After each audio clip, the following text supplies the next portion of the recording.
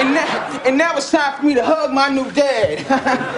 Come on in here, Dad. Bring it in. Get in here, blood. Don't check to see if your wallet's still there. Don't check. I want everyone to know I love this man. I love you, Kanye. We got a lot more in common than people know. We're both geniuses. Yeah. We're both married to beautiful women, and we've both definitely been recorded saying the N-word. And live from New York is Saturday night!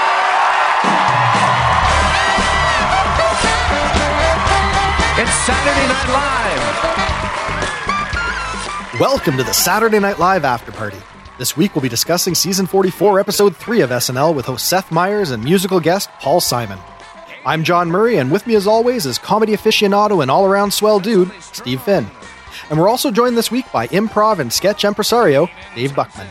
Dave has studied, directed, performed, and taught in many of the nation's premier sketch comedy haunts, including Chicago's Second City, IO, and Annoyance Theaters, and is currently running Austin's Cold Town Theater, Sketchfest, and the Out of Bounds Comedy Festival. You can connect with Dave on Twitter at Dave Buckman. And if you'd like to connect with us, you can do so at snlafterparty.fm. If you're enjoying our show, please subscribe on Apple Podcasts, Spotify, or whichever app you prefer to listen on. Your subscription helps us grow, and your support is greatly appreciated. All right, enjoy. Ladies and gentlemen, Seth Meyers.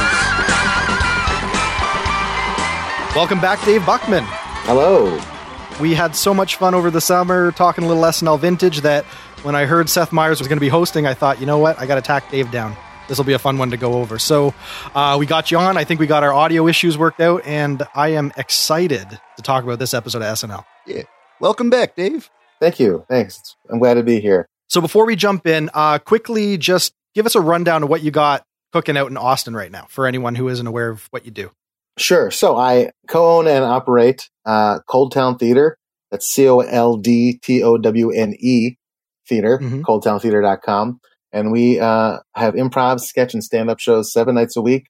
So 2, 3, 4, 5 shows a night. We teach classes in improv and sketch. We do corporate shows and corporate trainings as well. Mm-hmm. And you have some festivals that you'll be running throughout the summer, but we'll circle back on that at a later date to give everyone the details on that kind of stuff as it develops. Yeah, Austin Sketch Fest and Memorial Day and Out of Bounds Comedy Fest and Labor Day. That's all I need to know for now. Very good. Now, I kind of had a bit of an ulterior motive in bringing you up for this episode because, as I think we touched on in our last cast, though we didn't, dig too deep on it, you have a bit of a history with Seth Meyers. So I know it's fun to kind of live vicariously through our peers, especially when they make it to New York. And I know that you have a lot of affection for the guy. And I just thought, you know what, if there's anyone that can do justice to what he brought last night, it's probably Dave Buckman. So I appreciate that. I don't want to tell any tales out of school, but I certainly hope that we can glean some fun insights that maybe only you can bring to the table with regard to Seth and just how he performs and just really what the guy's all about. Yeah, he's fantastic. He was my mentor in a lot of different areas. He taught me how to write sketch. He taught me how to do a set list. Mm-hmm. I've performed with him and wrote with him, and he's just a really genuinely sweet, nice, generous person. I've had friends who've made the cast before, but to see one of your friends host the show was a completely different experience altogether. And I kind of knew Tina when she was in Chicago, but not like friendship wise. I just kind of knew who she was. Right.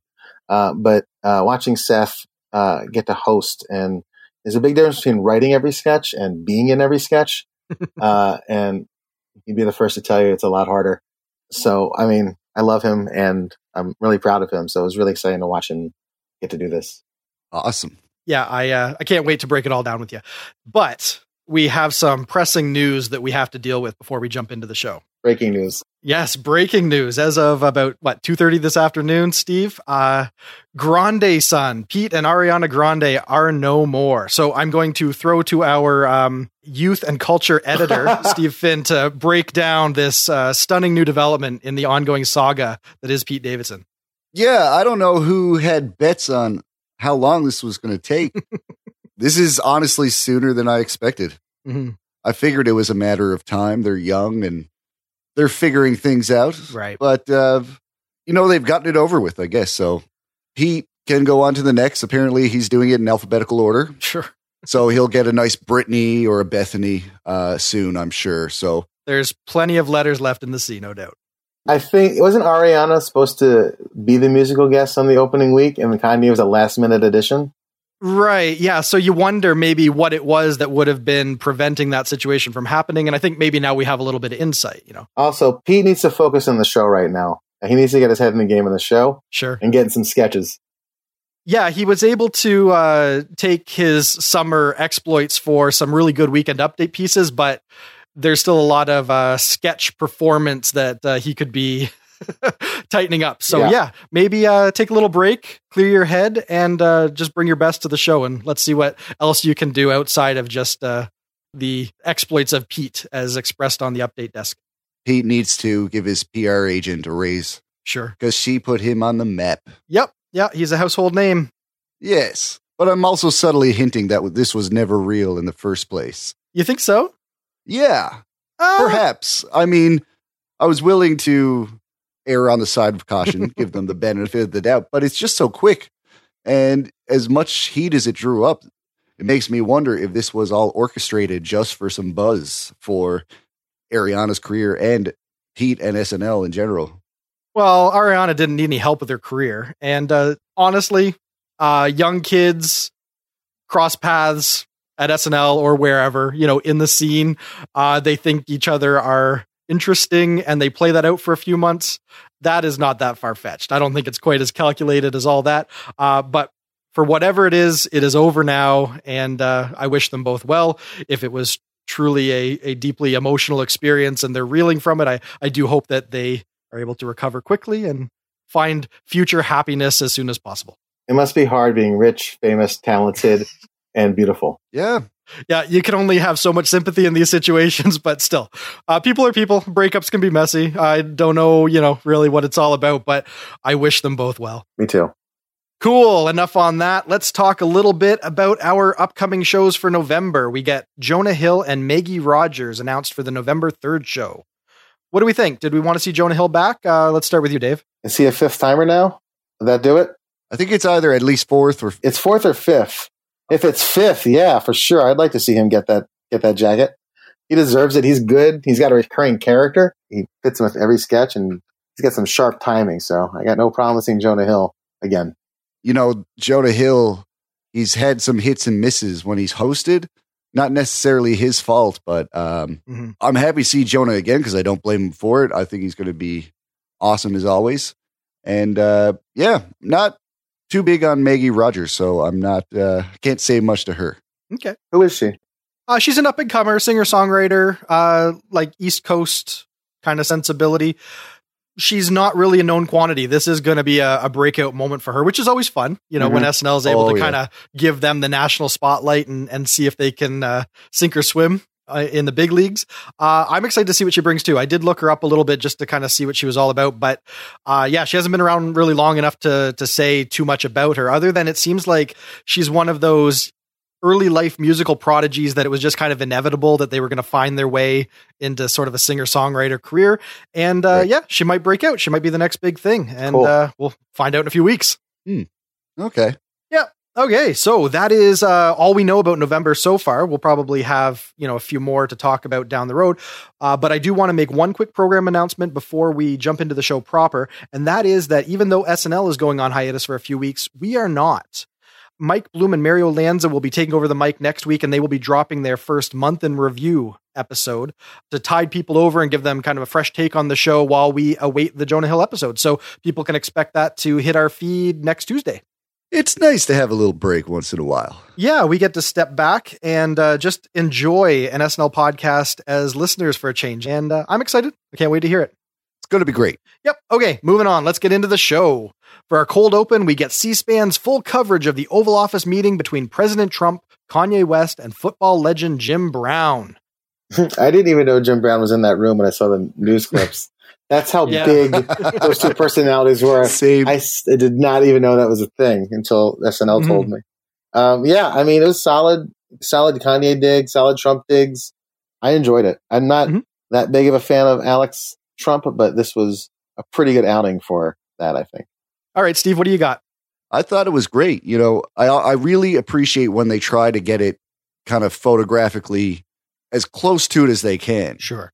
They had the angle right. They had the The desk was just as large and empty as it needed to be. Right. And I mean, the jokes were pretty steady. There were 6 out of 10, 7 out of 10. Not the best stuff I've ever seen, but for the most part, it was great to see Alec back. And I didn't think this was your typical talking head podium cold open that we're kind of sick of. Yep. Yeah, it definitely felt a little fresher than when we were seeing a lot of Alec last season. And they did seem to capture a little more funny than we typically get when it is just like the Oval Office setting political cold open. So I thought this was a win too. I particularly like that Trump works well when he's up against someone of equal or greater crazy. Like that is the fun in that kind of generated a lot of this material, was him kind of having these momentary realizations that, you know, he's actually sort of playing second fiddle to someone who's saying even more inflammatory, crazy things than him. I like that. I think that's a good way to run at the Trump character. And I hope that if there's any more newsworthy opportunities for them to find a similar vein for Trump, I think it makes it a lot more fun. So it was definitely working for me and moved quick too. It wasn't as long as last week or the week before. So it hit all the right points for me. You rarely see Trump as the straight man. Yeah. And Keenan's eyes were just A+. Yep. He can always sell it. What better scenario to recreate and just have Keenan sitting there and reacting? Because what does he do better, right? Yeah. It was like it was made for that. It was a perfect scenario for lampooning, and they did it well. Huge. Moving on, let's take a look at the monologue. Seth Meyers will never be surprised by Kanye West. Okay, Dave, our boy. Yeah. Front and center, home base. What'd you think? He did great. He tells really good stories. Even off stage, he tells really, really good stories because he has like a photographic memory for details. It's kind of one of his gifts, is being able to just rattle off a long list of details and facts in order. And just, you know, he's very good at it. He's a great, I've seen him do a couple wedding toasts, and he's even better at that too. So his storytelling was great. I love the story itself. It's something I'd never heard before. And here's what made me full of joy for that moment is I love how Seth is proud of his time there. And he's not too humble to talk about it. Like, he knows he made an impact at Saturday Night Live. Sure. And he's proud of that impact. You know what I mean? Right. I think sometimes people get to that stage like, hey, I don't know if you know here, I was a writer here. I was a cast member here, but Seth knows, you know, that he was a cast member there. Right. He fully engages with that. And it's kind of what the audience wants. This is the golden boy returning for a victory lap kind of a thing. So yeah, revel in it a little bit. Yeah, it was great. It was great. I love the story. The story was hysterical. Yeah. Yeah. What'd you think, Steve? I thought it was a great monologue. It lived up to the definition of what a monologue should be. Sure. Yep. And I thought he killed it. Obviously, you know, Seth would never fumble on something like this. He's too much of a pro. Right. Would you say he pretty much 100% wrote this himself? I think that 75% of this was already in his back pocket. You know, this is stuff that has probably been dinner conversation fare for a while. So he just had to tighten it up and turn it into, you know, a tighter piece for the monologue. But yeah, this was already all there, all him. There wasn't too far he had to go to get it over the finish line there. That's what I loved about it, though. It was just honest storytelling, you know? Yeah. There wasn't a huge punchline at the end. That's how you can tell it was real. Like, it didn't have a joke at the end of the thing. It was just kind of like, and that's what happened. So you can probably tell the honesty of that moment rather than some big setup for a big punchline. Yeah. Such poise, you know, a very articulate and polished delivery. That was really my big note on it was this guy has how many thousands of hours of monologuing now between the update desk, his late night show. Like, this is just him doing what he does at this point. He couldn't be more effortless in how well he can present that kind of material. And so, yeah, it felt like a really well delivered monologue. And that is refreshing to see on SNL sometimes. So I liked it. I thought this was a great way to kick off the show. And it just said, hey, this is going to be a steady one. Yep. Very good. Let's take a look at our first live sketch. At an IFC Center special screening, film director Andrew Phillips fields questions from the audience. I love that format of Seth just receiving a line of crazies. Yeah. With one-liners, and just, it's kind of what he does when he does the Sarah Huckabee press conferences on the show, you know, it's just like him being him, playing grounded. And then Cecily, crazy characters are my favorite. I love when she when she just walks on as a crazy, obviously high or drunk or just like, she's so good at that. And it makes me laugh every time. So that was a nice capper for me. Everybody got a win that came out there. They definitely have a lot of character actors in their cast right now. So Sure. It's a great time to bring Seth back and just absorb the humor as he does very well and throw it back. So I thought it was a win. Thought it was cute. For example, the Adele Dazeem. That was a reference to when John Travolta got Idina Menzel's name wrong at the Oscars. Oh, okay. So I caught that. That was pretty clever. Yeah, no, I didn't pick up on that, but that's a good catch. I loved it. Thought this was really good. If you're going to do a parade of idiots, make sure that they're all just sharp and well realized. And I just think everyone had something fun to bring to the table. And Seth, he's a master of being the straight man in these situations. So who can fault any of this? This was great. End to end, had a really good way to exit too. High marks, really high marks. Applaud. Yeah. All right. So let's move on to our first pre-tape. Beta Force is the only supplement to help you be a regular middle-aged man. I loved the sketch so much. They had so much going for it. First of all, Seth with two different kinds of facial hair. Yeah. And the shaved head. It was great. Seeing Seth out of the suit, out of his persona, and just being somebody else you'd forgot that he does that every once in a while. Mm-hmm. Very good heightening moments. Just the way they kept building on that. And then a great twist at the end that it's actually a commercial for Beta Force. Yes. It was great. I think my favorite moment was Seth's eyes when he was porno railing his wife. Yes. It got me just to see him with that sex face. It was weird and uncomfortable for me, but I loved it. And I watched it 3 or 4 times because it was making me laugh so hard. Yeah.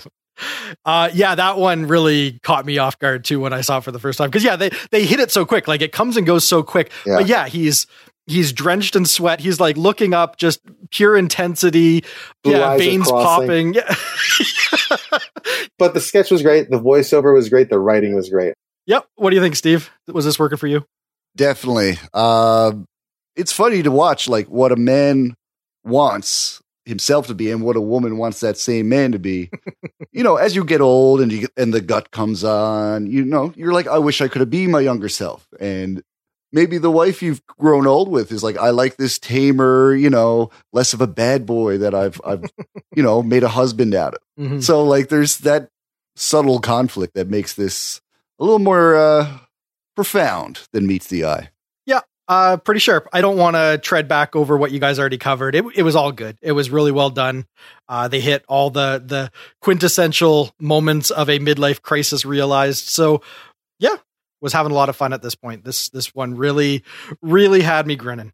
Yep. And I hope 80s osteoporosis gets some relief. Yeah.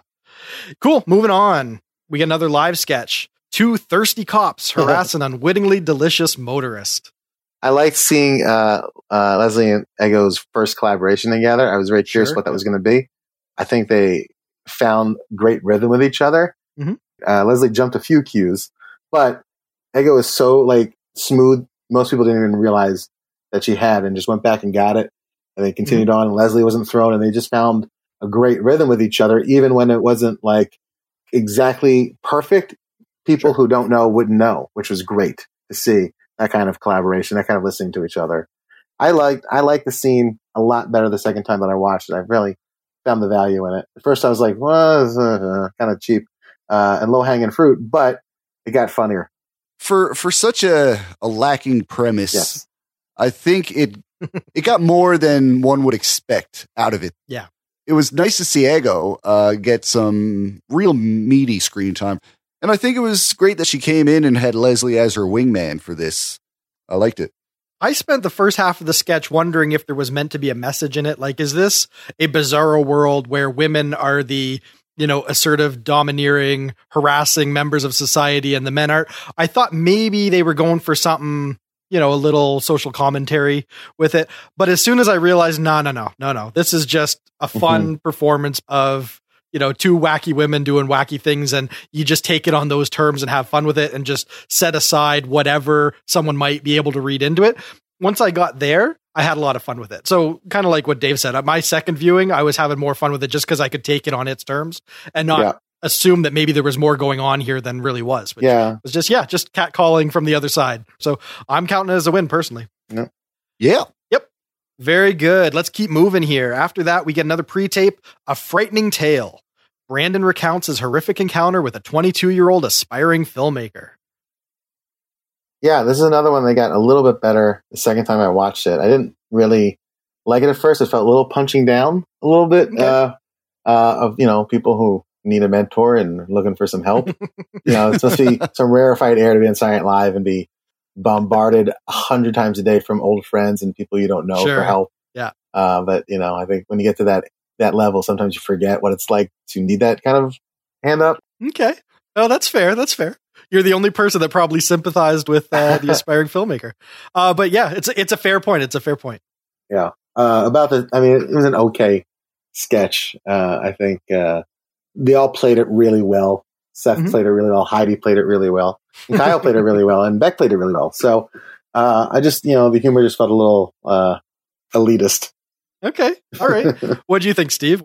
Yeah, I could relate to this, unfortunately, as a former aspiring filmmaker who went to film school at York University and I didn't go as far as wearing the scarf and beret, but I do have the plastic rim glasses. So I thought it was very astute, and I thought that the observational humor in this was universal enough to work. Mm-hmm.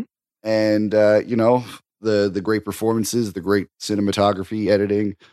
This was pretty well done, funny pre-tape. Yep.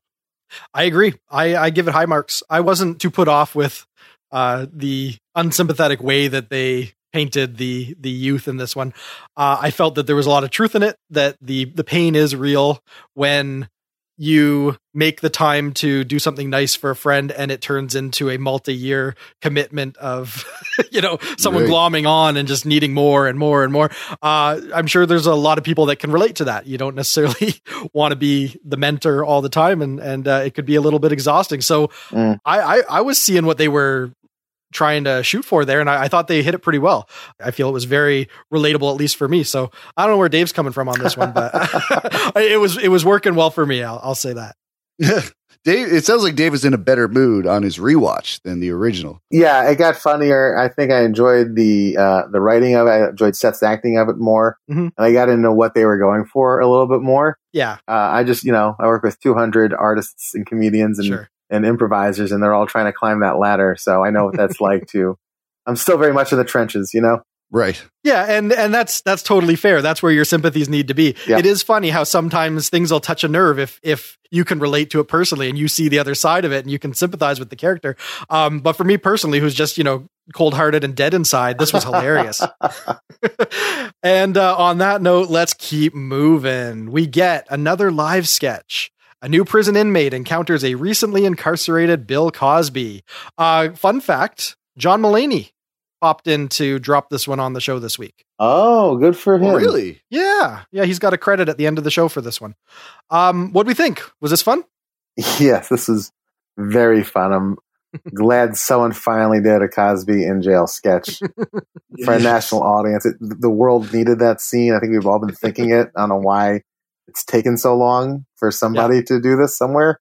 This is a great version. I loved so many parts of it. I loved him hiding a hoagie in the walls, and he has a turtle that he thinks is Quincy Jones, kind of like Michael Jackson's Ben the Rat kind of thing, relationship. Yep. And great lines like, how come every time I mentor somebody it ends up turning on me?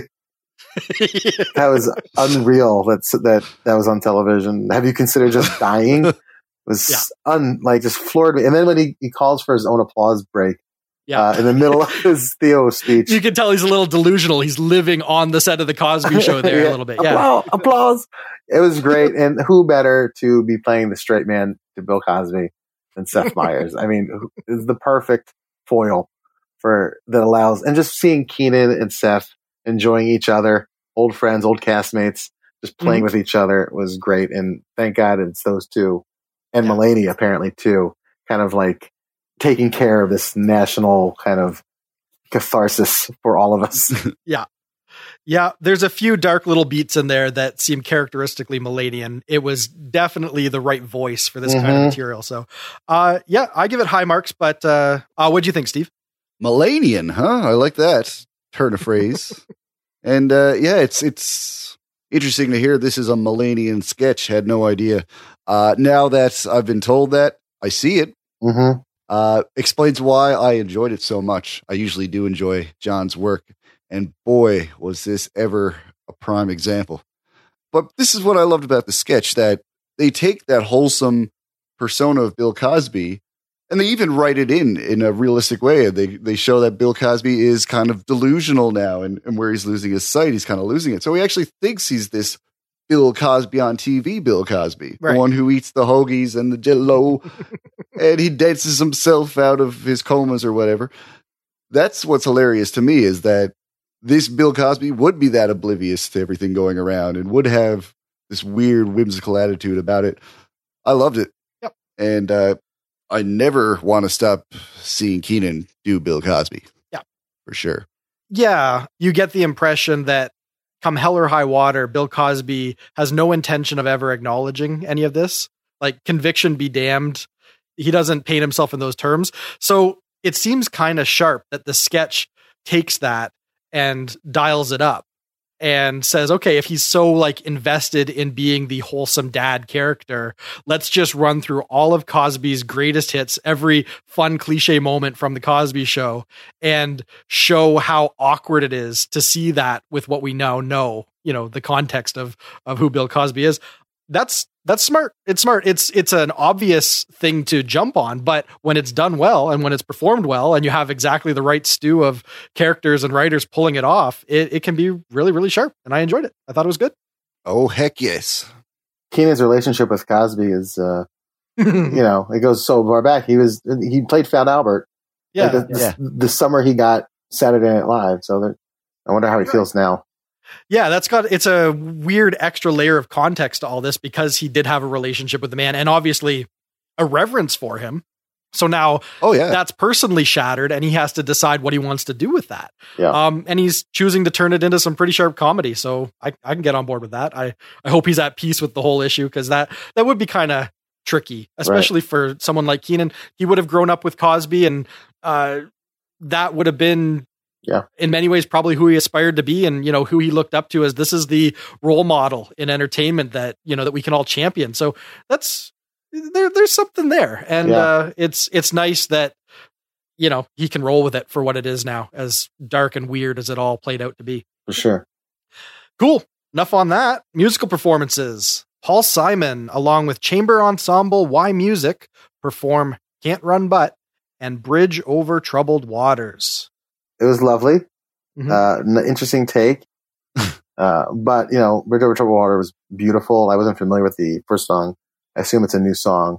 I think so, yeah. Yeah, so it was okay. Not my thing. The orchestral stuff wasn't my thing. But the songs were lovely. Okay. All right, so you were kind of lukewarm if we're going to just put a bow on that. Yeah. Okay. What do you think, Steve? Well, I loved it. Okay.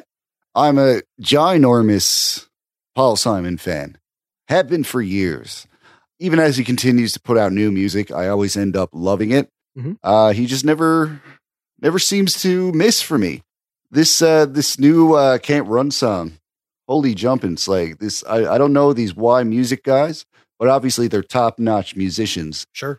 I just love the staccato, the driving, very deliberate syncopation. And as for Bridge Over Troubled Water, Paul Simon's always been a master arranger. If you listen to any one of his albums, there's always a different influence. Yeah.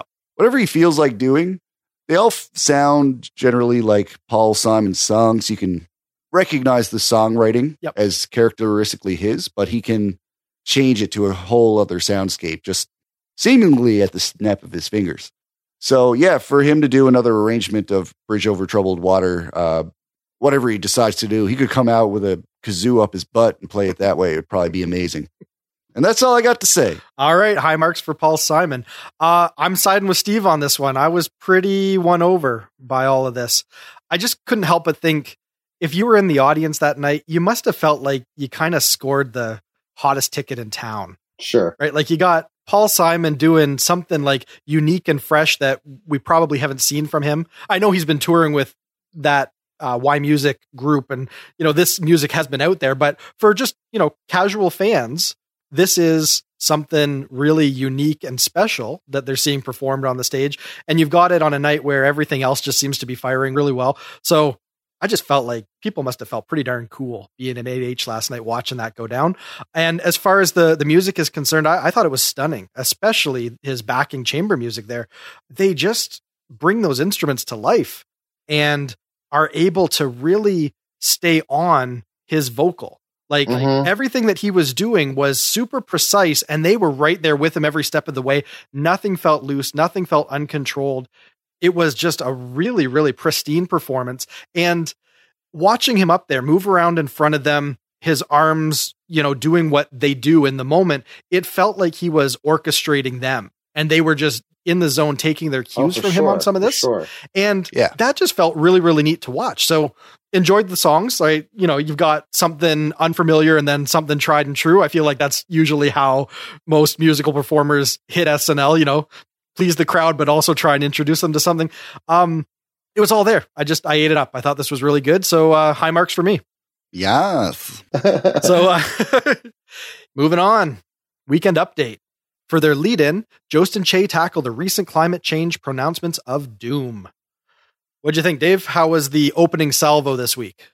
It was pretty good. I mean, I liked how they did not make it about Kanye right away and kind of push something else to the forefront of the news, which should have been the forefront of the news. It's odd when Weekend Update is kind of like being the responsible news outlet for the week. But yeah, it was great. It was solid jokes tonight. All around. I mean, we'll get to the desk pieces in a little bit. What do you think, Steve? How was this hitting you this week? Weekend Update opening salvo was pretty good. Thought the writing was it was pretty even keel. They're pretty much down the middle. Not a whole lot of highs and lows, but we hovered around the mean in terms of quality, I think. And they told those jokes relatively well, without error. That's all you can ask for. Yep, this was good. This was fun. I like that they didn't jump right into their Trump / Kanye material. It's nice just to have a different topic to explore. And I think they had a lot of fun with it. All the trivial things that people let get in the way of worrying about the end of the world. That is a pretty solid foundation for some good jokes. And I thought they hit pretty much all of them. There was no super fumbly moments or anything that really dragged it down. It was pretty even keel. I liked it. Yeah, wasn't bad. Cool. Let's look at our first feature. Heidi Gardner as Goop staffer Baskin Johns discussing the latest in self-care. New character from Heidi. What'd you think, Dave? I loved it. I love Heidi characters. I love Heidi new characters. I think I can't wait for her to take over the show. I think she's the second coming of Kristen Wiig, and she's a force of nature that is eventually going to be dominating the show. Just because how she can seamlessly pull these three-dimensional characters out every single time. They're all unique. She does so many good things. She reminds me of Stephanie Weir, who used to be on Mad TV. She's a Second City actress. Just fully realized nervous tics and believable kind of like just, you can see the wheels turning in these characters' heads and how they think. And it pulls you in to sympathize with them, even though they're train wrecks. So watching Baskin Johns kind of put things together and realize things, she's so good at those moments. I loved it. I hope we get to see Baskin Johns again. Oh, I'm sure we will. I don't know if Baskin Johns is going to always be representing Goop or she's going to be representing some other celebrity pet project thing. But I don't know what it is, but I loved it. She doesn't seem like the sort of person who could hold down a job for too long, so I'm sure she will be looking for her next opportunity. I can't wait very soon to see where they take this character, what will be the same and what will be different each time. But she nails it so good. Very good. What'd you think, Steve? Thought it was brilliant. She is an amazing force of nature, and I really love this particular character. There was, a little bit of a setup. We knew she was a spokesperson for this brand. Gwyneth Paltrow owns the brand. You don't usually see the catalyst of the whole thing within the performance. And she came out, and if it wasn't for that line, within the reality of it all. Gwyneth might be watching, yeah. If Michael never mentioned that, she probably would have done all right. And I love that was just thrown at her right before she had to perform. Right before she had to do her little pitch. And I just thought it was great. I'm going to second everything that you guys said. I'm in total agreement that it's rare to find a performer that can really just, capture a feeling like that. Like you said, Steve, the moment that she kind of gets put off and she kind of loses her groove and she has to just keep pushing through it, and you just feel the anxiety mounting. She plays that all very well. I am going to offer a critique though, because I think at this point, Heidi is all but a repertory player. She has a lot of strong moments throughout all the shows. Later in the back half, we're going to see her walk out with the host and dominate a sketch as one of the main players. So I don't feel like we have to go easy on Heidi. So I'm just going to say the only thing that I find a little bit challenging with some of Heidi's characters is that she really leans into the sort of chipmunk effect on her voice. When she gets nervous, there's a bit of a vibration in her voice that she really lays on thick. And I find that can just be a little bit distracting, and it can kind of pull you out of the moment because you hear it across all of Heidi's characters. So it's a little bit harder to get lost in a character when there's this familiar tone that kind of peppers everything that she does.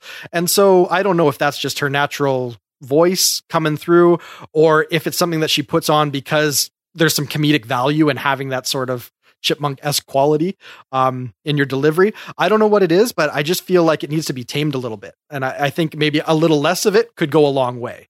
But I'm not going to come down hard on Heidi, because when you see something that overall is very strong and has a lot of merit and just is genuinely funny, you still got to, give it thumbs up, even if there is, maybe one little performance aspect that if I had any say in it, I'd say, maybe try and rein that in a bit. Couldn't you say the same thing about Will Ferrell and Mike Myers and Phil Hartman, where absolutely, there's always something about their characters that have a through line between that bleeds all through. of them. It bleeds through. Yeah. Sure. I'm not saying that this is unique to Heidi and that you couldn't level the same criticism. I'm just saying, if we're going to be fair, and I'm just going to present the things that pop into my head as I'm watching the show, good or bad, I'm going to say, Heidi's a force, and you're absolutely right that she's going to be running the show. But like Kristen Wiig before her or any other standout character, there are certain mannerisms or just aspects of their personality or their delivery that don't always need to be front and center, because then the actual character that they're trying to present can shine more. So, it's food for thought, if nothing else, but I still had fun with it. Yeah. Belushi's eyebrows. 2 words. Belushi's eyebrows. Yeah. Let me ask you this. What is your favorite Chris Redd character that doesn't widen his eyes after he delivers a line? Yeah. Which of those characters is your favorite? All right. I get it. This is something that could apply to everyone equally. And it's something that you kind of have to just take it for what it's worth, because it doesn't make or break a performance. It's just something that popped into my head. I wanted to say it, if nothing else, just to be fair and try and call it like I see it. Well, don't do that next time. That's not what we're here to do. We're cheerleaders, plain and simple. Get on board. But still, high marks for Heidi. I love everything that she does. I love all the characters that she's brought, and she's continuing to distinguish herself. So always high marks. High praise. What about our second feature? We get the return of Really with Seth, Colin, and Michael. This time they're discussing Trump meeting with Kanye West at the Oval Office. It was great. I was so happy to see Really. I love Really. I love every time he does it. It's one of my favorite Seth bits. It's so perfect for him because he could just like machine gun you with punchlines. And it's just perfect for his sense of timing and the sense of rhythm and the sense of joke writing too, because he's such a solid joke writer that of course he's going to have 8-9 different takes on the same thing, which is, one of his stock and trades.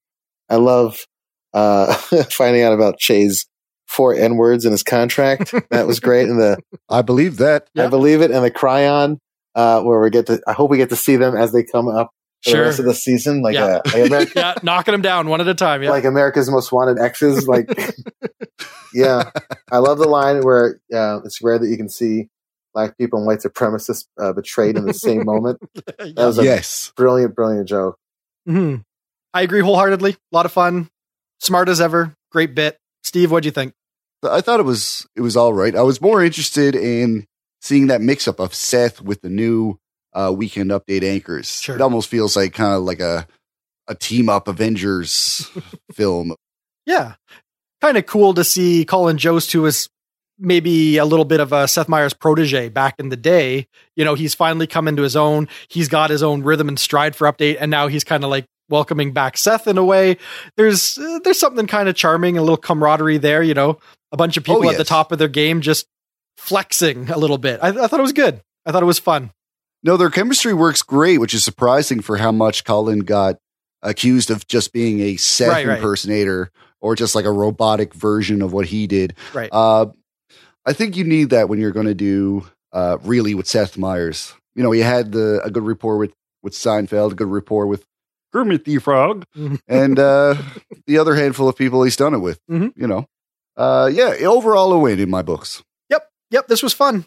Let's get into the back half of the show. We get a live sketch. Bayou Benny's Liberal Lanyap welcomes on guest panelist da Taylor Swift, da Henri Goddard, that done been sleeping under my house, the Chili Pepper with the sunglasses, and Seth Meyers. What do you think, Dave? This is fantastic. I loved it. It was so much better than it should have been. Sure. I think that's 100% Beck Bennett.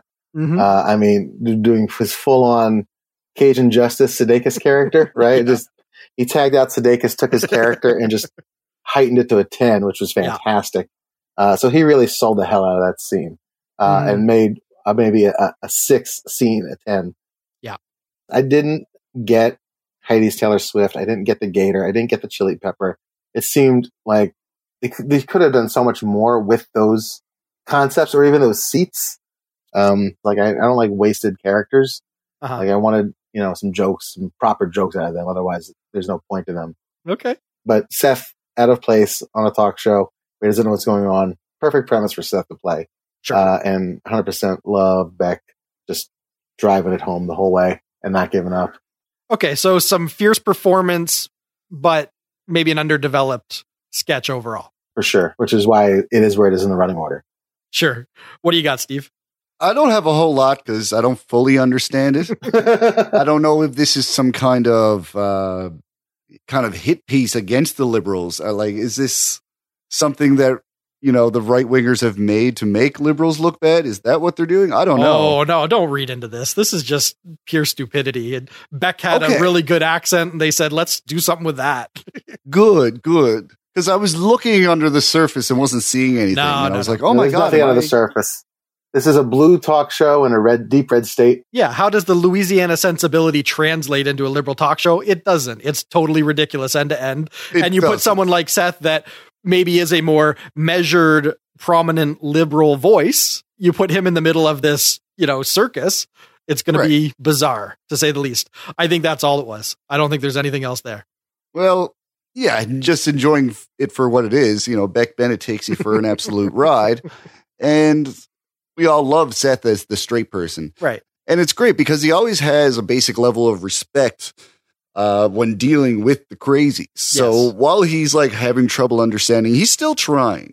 He's being patient. He's not just writing him off and being like, okay, you're nuts. And that helps make it work for sure. Yeah. Much like Thirsty Cops, I just see this purely as we have these fun characters. Let's just, you know, have a fun little romp with them. No more, no less. But for that, I thought it really worked. Like you guys have already said, Beck was just on fire here. So I'm definitely going to give him high marks. And I just thought it was fun. It was just as much as all the other players in the scene other than Seth were really just sight gags, essentially. You know, all of that stuff is really kind of cheap. But it got me. I was having fun with it, and I was already sold by Beck that whatever else they did in the sketch just, you know, had me giggling. So it was working. I loved it. Glad to hear it. Moving on, we get another live sketch. A couple enthusiastically recount their Cuban cultural experience. This reminds me of a lot of those early Seth Meyers sketches that he would write for himself and a host. You know, like that Hugh Jackman fashion photographer sketch, or just, you know, an oddball pair of people who are very hyper focused on one specific thing, and they come at it from every single possible direction in the sketch, where we're just going to hit this one thing over and over, and the approaches just will be different. We're going to think of all the approaches possible and come up with a solid approach to each of one of them. There'll be a good joke. We'll move on to the next one. So it felt like a classic Seth sketch. And I wrote, finally, Seth as a character. That's not Seth. great chemistry between Heidi and Seth. Yeah. In this scene, and then they were kind of like finishing each other's moments and really kind of supporting each other with the just the sides and the facial gestures and the repeating words after each other. And they do such a masterful job of a comedy dance where they are complimenting each other, but not stepping on anything, and also not stealing focus while the other person's getting their laugh, but completely supporting them in that moment. And I think they found a great rhythm together in this scene. Yeah, on my rewatch, I was focusing on Heidi's expressions whenever Seth was talking. And I think that's really telling as to what you were getting at there. You watch her expressions, she's reliving the experience and emoting it, whatever it is that Seth is explaining to them. She's in the moment, kind of like having that experience again, and you see it, and it's really sharp and it's really, really good. But like you said, it's not dominating. She's not just chewing up the scenery for the sake of get the focus on me. She's playing the role, and that's exceptional. And she's not reading the cue cards. She's not reading ahead on the cue cards. She's in the moment. And she knows the sketch that well. Yep. So this is why I felt like I could maybe offer a little critique earlier on, because like I alluded to, when she's doing stunning work, you can tell she's going to have a long career with the show. She's made it. She's there. She's in the mix. She's playing a lead role next to the host and really owning it. And that was what was the big win for me with this. I thought it was funny overall, but it's back half of the show kind of fair. But when you have something exceptional like that you can kind of latch onto and say that makes this a little bit more special than just your typical kind of people around a table being ridiculous kind of sketch, that's what I'm going to count as the big win here. What did you think, Steve? Pretty much everything you guys said. I mean, I think we can all relate to having that friend, the one that's so easily swayed and influenced by their most immediate surroundings that they start to develop accents and, just the sheer ignorance of it all makes them think they can be experts in whatever culture in their 2 or 3 week vacation. Right. So that's what's working here. And I think they hit a lot of those recognizable points. And as you guys said, performances were great, and they just really sold how insufferable these people can be. So still having fun. This episode's going pretty strong so far. Yeah. Moving on, we get another pre-tape. 2 rappers aggressively advocate for environmental causes. It was okay. It felt derivative of previous music videos we've seen. It reminded me a lot of Friendos. It had a lot of same beats as Friendos, and even the Tucci Gang as well. A little bit of that in there. So it felt unnecessary. I think I would have rather seen something else in this spot. Okay. It's no Friendos. There's a lot of things you could compare this to that it might crumble in comparison, but for what it is, I think it's pretty good. Yeah. I just want to point out that we are, 10, 15 minutes from the end of the show at this point, and they're apparently not having to dig too deep for winning material. Like, this may not be the strongest piece of the night. We had some really fun pre-tapes earlier, but this wasn't, a clunker or a loss. It is living in the shadow of the other sketches that have come before, as we've all noted. But just as its own fun little outing, this was great. This was great. They have the rap video mode with all the theatrics and the lighting and the energy and the music of it all. And then, you have a really hard cut back to reality, and they have to have the interchange with the doctor, whatever. And then the doctor kind of plays the mentor role and has a little spiel about, having a broader view of environmental causes. Like, there were a lot of sharp little moments. And I gotta say, Chris Redd sitting on the ground, pouring out bottled water onto a tree, realizing that he's not going to get any instant gratification, trying to figure out, is my soil bad? Like, man, it takes a long time for trees to grow. Yeah. That was pretty darn charming for, 1:45. So I was good on this. Not the strongest of the night, but I had a lot of fun. But the show had totally won me over at this point, so maybe I'm going easy on it, but this had me grinning too. I thought it was good. Yeah, man. Good stuff. Cool. And that takes us all the way to our 10-1 sketch. The Treese Hilderson trio discuss their personal medical matters while hosting the Marriott's adult Halloween costume contest. I love seeing, again, Seth in a Kenny G wig playing the electric piccolo. And I love, again, their chemistry, Keenan and Seth's. and Kyle was showing up as well. It was okay. It wasn't great. I think it had one of those moments that Keenan and Seth do very well when they're talking to somebody that you can't hear over the phone. Yes. They're both really good at that. Yeah. And I just love seeing that. I'm not that big of a fan of Therese Henderson Trio. Okay. I like my 10-to-1s to be a little bit more absurd. Sure. A little bit more esoteric, a little more smarter. Okay. This isn't the riskiest stuff. I think we've seen the Therese Henderson Trio before. Mm-hmm. A few times, yeah. Yeah, but I could watch Keenan sing all day. Mm. It makes me miss the old what up with that and all that. Yes. Sure. I'd rather see one of those. Well, yeah. I think this is the next best thing we can get. And I love that someone looked at Seth Meyers and said, hey, you got a nose like Kenny G, and then put that wig on him. That is the real brilliance of this. Sure. But yeah, you got to love the unfolding of the story as they're just trying to get through a performance. Right. Like, how much of a mess does your life have to be that you can't even just play a 5-minute song on stage without finding out you have to throw away your beloved Gucci shoes? Uh-huh.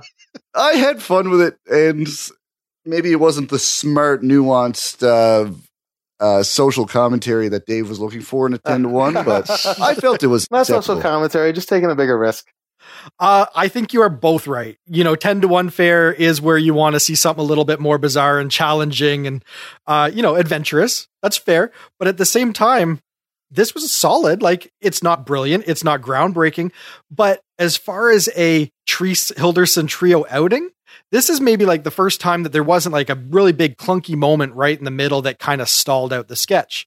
It was one of the more well-rounded and better performed outings with them. And so I got to give it credit just for how well it was executed, for being, your middle of the road material. I thought it was pretty solid. There you go. And I think that does it. That is our episode recap. We covered a lot of ground. They had a lot of material tonight. Mm-hmm. It felt like an extra long show. I was like, where are they finding all this time? Yeah, I think it's just a testament to tight sketches that don't overstay their welcome, right? Like, you can fit in a couple extras when you've got them pared down to just their core. Yeah, sharp writing. That's Seth. Yes, exactly. That's the one thing I learned from Seth as a sketch writer is you get rid of everything that is not the main joke, no matter how funny it is. If it's not serving the thesis statement of the scene, then it's got to go. Right. It was a very brisk and focused show. You see that throughout. Absolutely. That's his style. Cool. Well, let's get into our ratings. Moment of the night. What do you got, Dave? I'm going to take Seth's eyes during the porno railing, I think. That moment where he was just like, it's a part of Seth I don't think I'd ever wanted to see, but now I can't get that out of my head. And it was hysterical. It was hysterical. Okay. And combine that with 80 putting the ice pack on her crotch. Those two together, I think, was my moment of the night. Yeah, that was a real fun pre-tape. A lot of good moments in there. What do you got, Steve? I'm going to give it to Keenan's little Bill Cosby dance. Sure. When he's explaining why he just can't die. Okay. It just caught me off guard by just how accurate it was and seemingly effortless. Very good. I'm going with Bayou Benny. There's a moment early on in that sketch where Beck is face on the camera and he delivers basically like the whole roll call without ever skipping a beat. Just the pace is there, the accent is there, the character is there, the energy and just the fury of it all was just spilling out of him. He really was on top of the material and he got through it without stumbling. And with that heavy an accent where the words are all corrupted and there's so much drawl and there's just so much that should be impeding your ability to work through that material so quickly. He hit it. He hit it. So either he really did his homework and just really studied up and just had his lines down, or he was just really good in the moment. Whatever it was, I perked up and said, Beck's doing some good work there. That's my moment. Good moment. Best sketch. What do you got, Dave? I think between the Lanyap and Cosby and Beta Force, I'm going to go Beta Force. Okay. I usually like live sketches over tape sketches, but I think Beta Force made me laugh the hardest. It had just those moments, the moments of heightening and the switch at the end was just very smart and very funny. And every single time they took it somewhere, it surprised me and made me laugh. So I'm going to give it to Beta Force. Very good. What do you got, Steve? I'm going with the Cosby sketch. Mm-hmm. The Cosby incarceration takes it for me, for sure. It just had balls to it. Sure. You know, it's one thing to go there, but to really be as brutal as they were and to make it as laugh it loud funny. Yep. It's definitely well deserving of best sketch. Sure. But I'm going to go with an IFC Center special screening purely because we rarely get a Parade of Idiots sketch where every idiot is memorable and well realized. And again, no fumbling, just end to end, perfect execution, high production values, just everything you could put into a simple sketch like that to make it a cut above was in that sketch. And I was surprised just how competent it was. This is just a great example of, like what you already touched on, Dave, where you just really drill in on the essence, the thesis of the sketch, and you just go down that one road and you make it as polished and funny a road as you can possibly travel without getting sidetracked. And this sketch was a great example of that. And it just really set the night off right for me. Yeah. Cool. MVP. Well, for me, it's between Seth and Heidi. I think Heidi takes it this week by a nose. I think she has 3 or 4 fully even her character in the pre-tape around the campfire felt fully realized with maybe 2 lines tops. Yeah, the doting crush. It's all there for you. Yeah. Yeah, and it's all there in her line reading. And I think she just completely, every time she was out there, not only hit a home run, but hit a memorable home run.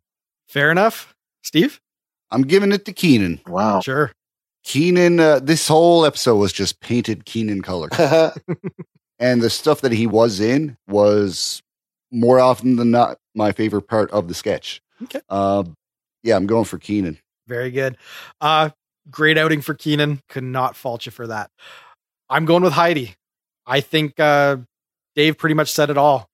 Everything that she put on screen was engaging and well-formed and just really well realized and genuinely funny. She's got the ability to take characters and paint with them in a way that isn't just like astute and sharp, but also just amusing to see. And I just think whatever she's bringing right now is really, really great stuff.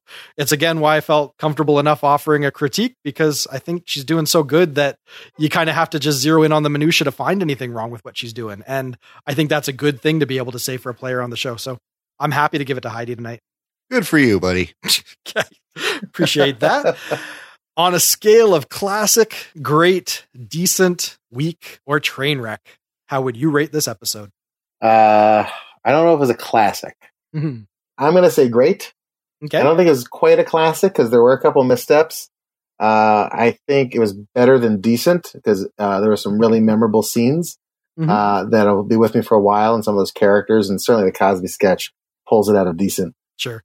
So I think having 3 or 4, even 5 really solid sketches in a show would qualify it as great. What do you got, Steve? I'm going to give it a great as well. Okay. I was thinking decent because there was things mostly in the first half that I wasn't completely hot on my first viewing. And the second viewing, I felt a little more eased up, and having talked about it enough, I think this does deserve a great. Mm-hmm. Seth was great. He definitely made his mark on it. The writing was great, and we did see a couple of people not get as much screen time, but the ones that were showcased well and did a great job. Okay. So I think it's a great episode too. I'm there with Dave. Interesting. I'm surprised that you would have even been flirting with decent on an episode like this. Like I respect it, but that wasn't even a consideration for me. And I'll tell you why. We had a guest on for the Donald Glover episode, and he said something very astute.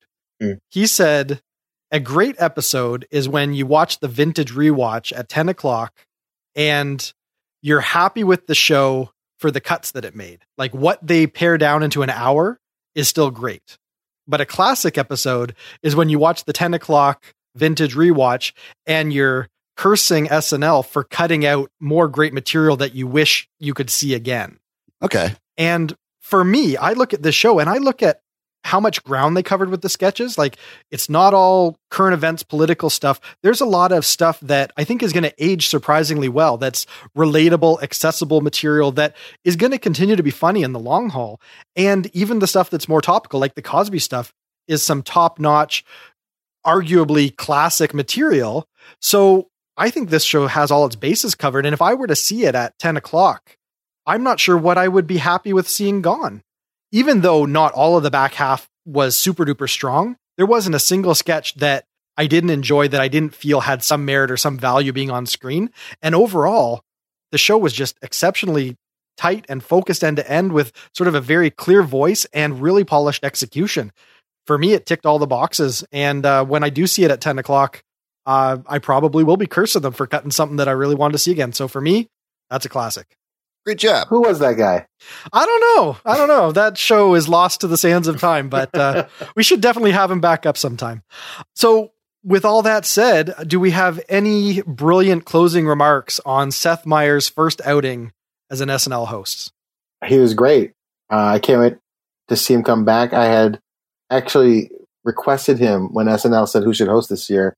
He was definitely one of the people that I had tweeted about, like, please, why hasn't that happened yet? So I'm happy that it finally happened. I was so excited the day of. I texted him before the show how happy I was and excited for him. And he texted me back this morning saying that it was, it's nothing like he could have ever expected. Sure. So even he was thrown for what the experience was like. That's interesting. Yeah. You'd think he would know, but I guess on the other end. No, you can do SNL for 12 years or however long he was on. You still can't anticipate what it's going to feel like to walk out on home base as a host. There's no way to ever prep for that moment. Yeah, true. All right. Well, before we head out, I want to thank Dave Buckman. Always a pleasure having you up. I'm sure we're going to be able to connect a few more times throughout the season if you're game. And just before I do my outro, why don't you remind people what you got cooking and where they can find your theater? Yeah, please check out Cold Town Theater in Austin, Texas. COLDTOWNE Theater. We're on Facebook and Twitter and Instagram and Snapchat. And we do shows 7 nights a week, improv, sketch, and stand-up. We teach classes in how to do that. We got name dropped by Vulture last month, a place to come take classes. So we're very happy about that. And next time you're in Austin, please come check us out. We're a cheap date and we're BYOB. Beautiful. All right. That's a cast. Thanks to Steve Finn and to our guest, Dave Buckman. You can connect with Dave on Twitter at Dave Buckman. And thanks as well to our most generous patrons, Sam Bowers, Aaron and Trader, Jonathan Jordan, and Kaylin Pope. If you're enjoying our podcast, please consider supporting us on Patreon. Our patrons get early, ad-free access to each new podcast episode, as well as many other exclusive member rewards. You can learn more about all the ways you can support the cast at snlafterparty.fm. We'll be back in 1 week with Mike Bloom and Mario Lanza's first edition of SNL Month in Review. Until then, this has been episode number 57 of the Saturday Night Live After Party podcast. I'm John Murray. Good night. Have a pleasant tomorrow. Thanks to Alec Baldwin, Paul Simon, this incredible cast, the writers. So good to work with this crew again. Steve Higgins, Mike Shoemaker, Alex Days, Lauren Michaels, thanks for having me back.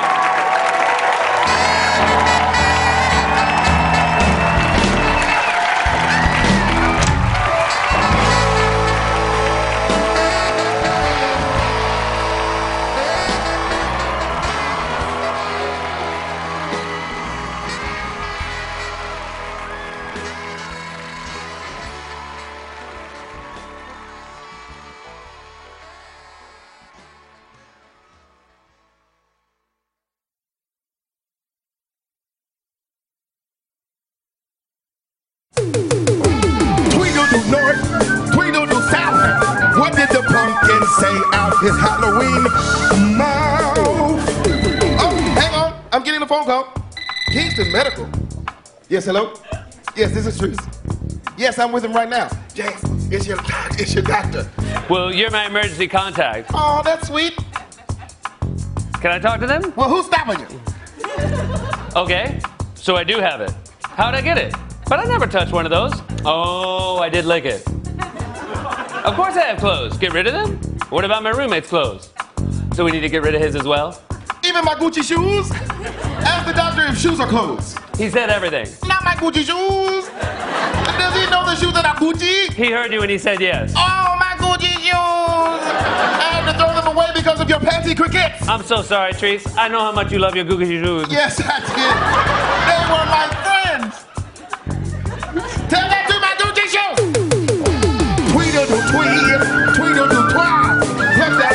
pumpkin from the pumpkin tree.